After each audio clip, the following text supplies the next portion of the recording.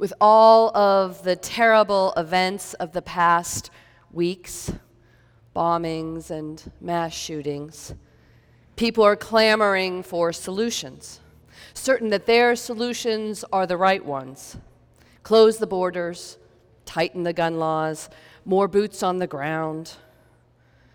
And the arguing begins.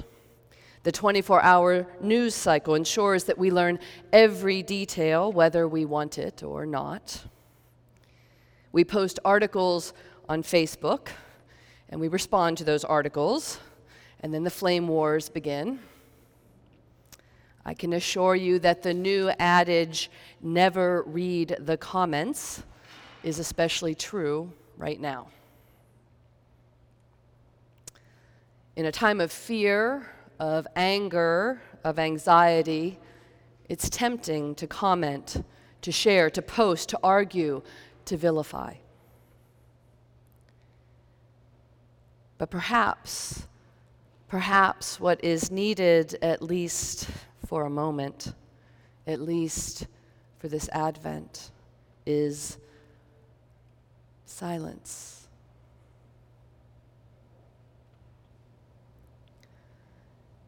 In a time such as this, though, calling for quiet, for silence even, can seem countercultural, perhaps even politically irresponsible. After all, shouldn't we be raising our voices against injustice, against those who are intolerant, against those who are wrong? But this Sunday, the second of Advent, the Sunday dedicated to noisy John the Baptist, I was struck not so much by John's adamant calls to repent as I was by the experience of John's father, the priest Zechariah, whose beautiful canticle, Benedictus Dominus Deus, we sang in place of the psalm today. This song of Zechariah comes only after a long, long period of silence. Let me provide some background. You see, Zechariah is a priest married to Elizabeth, the cousin of Mary. Both are righteous and blameless, and both are getting on in years.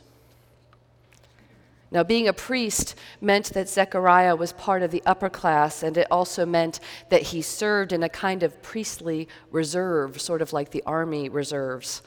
Every now and then, priests would get called up to serve at the temple in Jerusalem.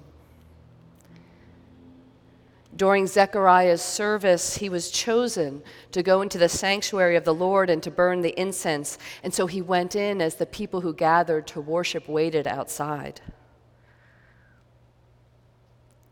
While he was alone in the sanctuary, an angel appeared, startling and scaring Zechariah. "Don't be afraid," the angel said, of course, as angels always do. "Your prayers have been heard. Your wife Elizabeth will give birth to your son, and you must name him John.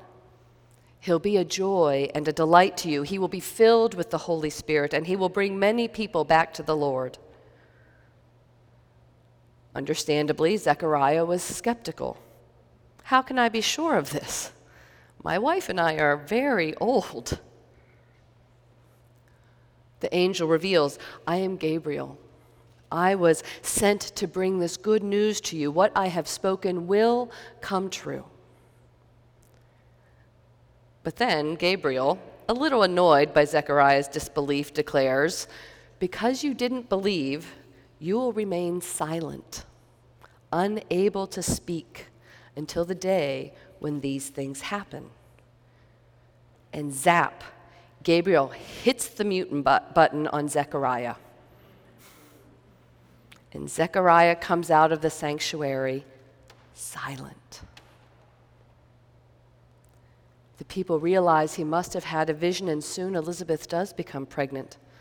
And over the next 9 months, many things happen. Gabriel appears to Mary, telling her that she too will have a child.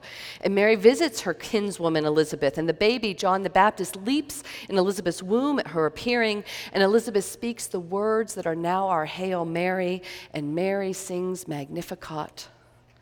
And all this time, Zechariah is silent. So silent that we hear nothing from or even about him. And I wonder what is happening for Zechariah during this long time of silence. During those 9 months, as he watches his wife's belly grow as they prepare to welcome an infant in their home, what's going on in his mind?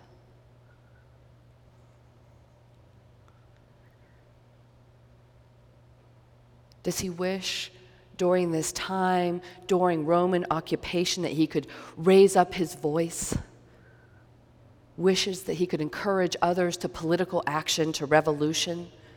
As a priest, does he want to encourage people to more sincere worship? Is he cursing himself for goofing up his one visit with an angel? Is he embarrassed that as a priest he showed such little faith in the power of God? After all the years of childlessness, what is he longing to say to Elizabeth? Perhaps he realizes that because he is quiet, others finally have room to speak. After all, we finally hear from the women, Elizabeth and Mary. But perhaps after the first few weeks, his anger at being silenced, those initial fears and worries start to quiet. Perhaps he moves into something deeper, more prayerful.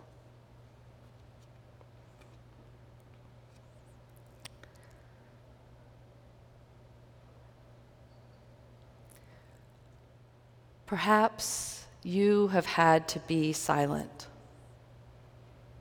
unable to talk to a loved one who is far away or who has died. Perhaps you have had to be silent about a secret that you dared not share, about a hurt that you were afraid to reveal.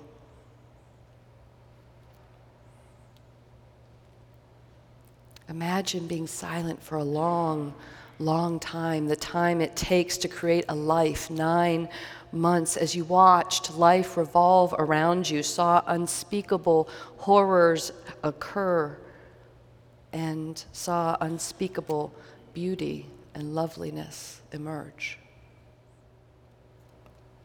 When you were able to speak, what would you say?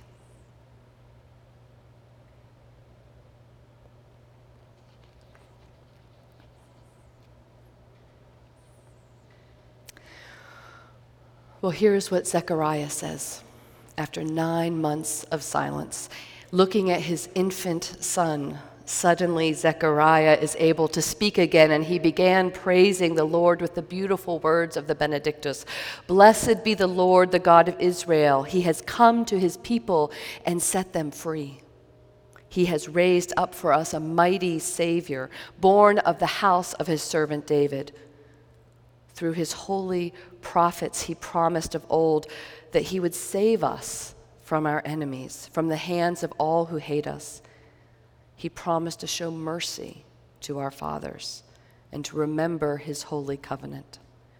This was the oath he swore to our father Abraham, to set us free from the hands of our enemies, free to worship him without fear, holy and righteous in his sight all the days of our life.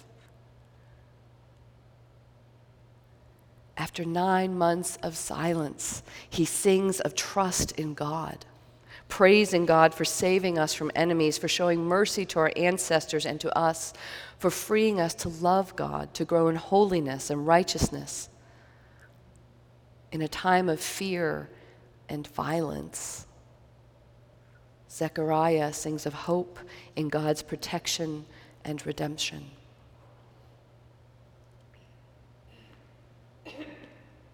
And then Zechariah sings right to his infant son. You, my child, shall be called the prophet of the Most High, for you will go before the Lord to prepare his way, to give his people knowledge of salvation and forgiveness of their sins. In the tender compassion of our God, the dawn from on high shall break upon us to shine on those who dwell in darkness and the shadow of death, and to guide our way, our feet into the way of peace. This verse of the song foretells the coming of the Messiah still growing in Mary's womb, the baby for whom the infant John will one day smooth the path, the one who brings salvation through forgiveness of sin. Zechariah sings of the hope of all our hearts. We who too often dwell in darkness and in the shadow of death, Zechariah sings of God's dream for us, which is to guide our feet to the ways of peace.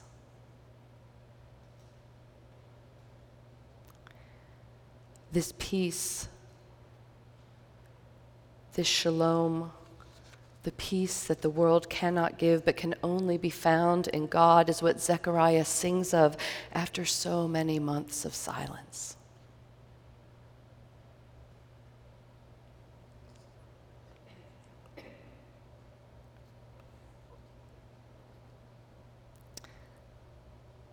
There is much to worry about, beloved. There's much to be anxious about these days, all days. There's much to fear and much to talk about, much to argue about. And we do need to raise our voices. But perhaps just for a moment, just for this season, a little silence is in order. And on this second Sunday of Advent, I have one promise and I have one wish for you. A promise. Our God has come to set us free. Free from fear. Free from hate. Free from sin.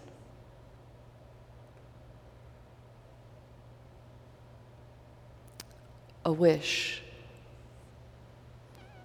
I wish that even in the days of darkness, even in the shadow of death, that you may know peace. The peace that passes all understanding. The peace that the world cannot give. The deep peace of God. Amen.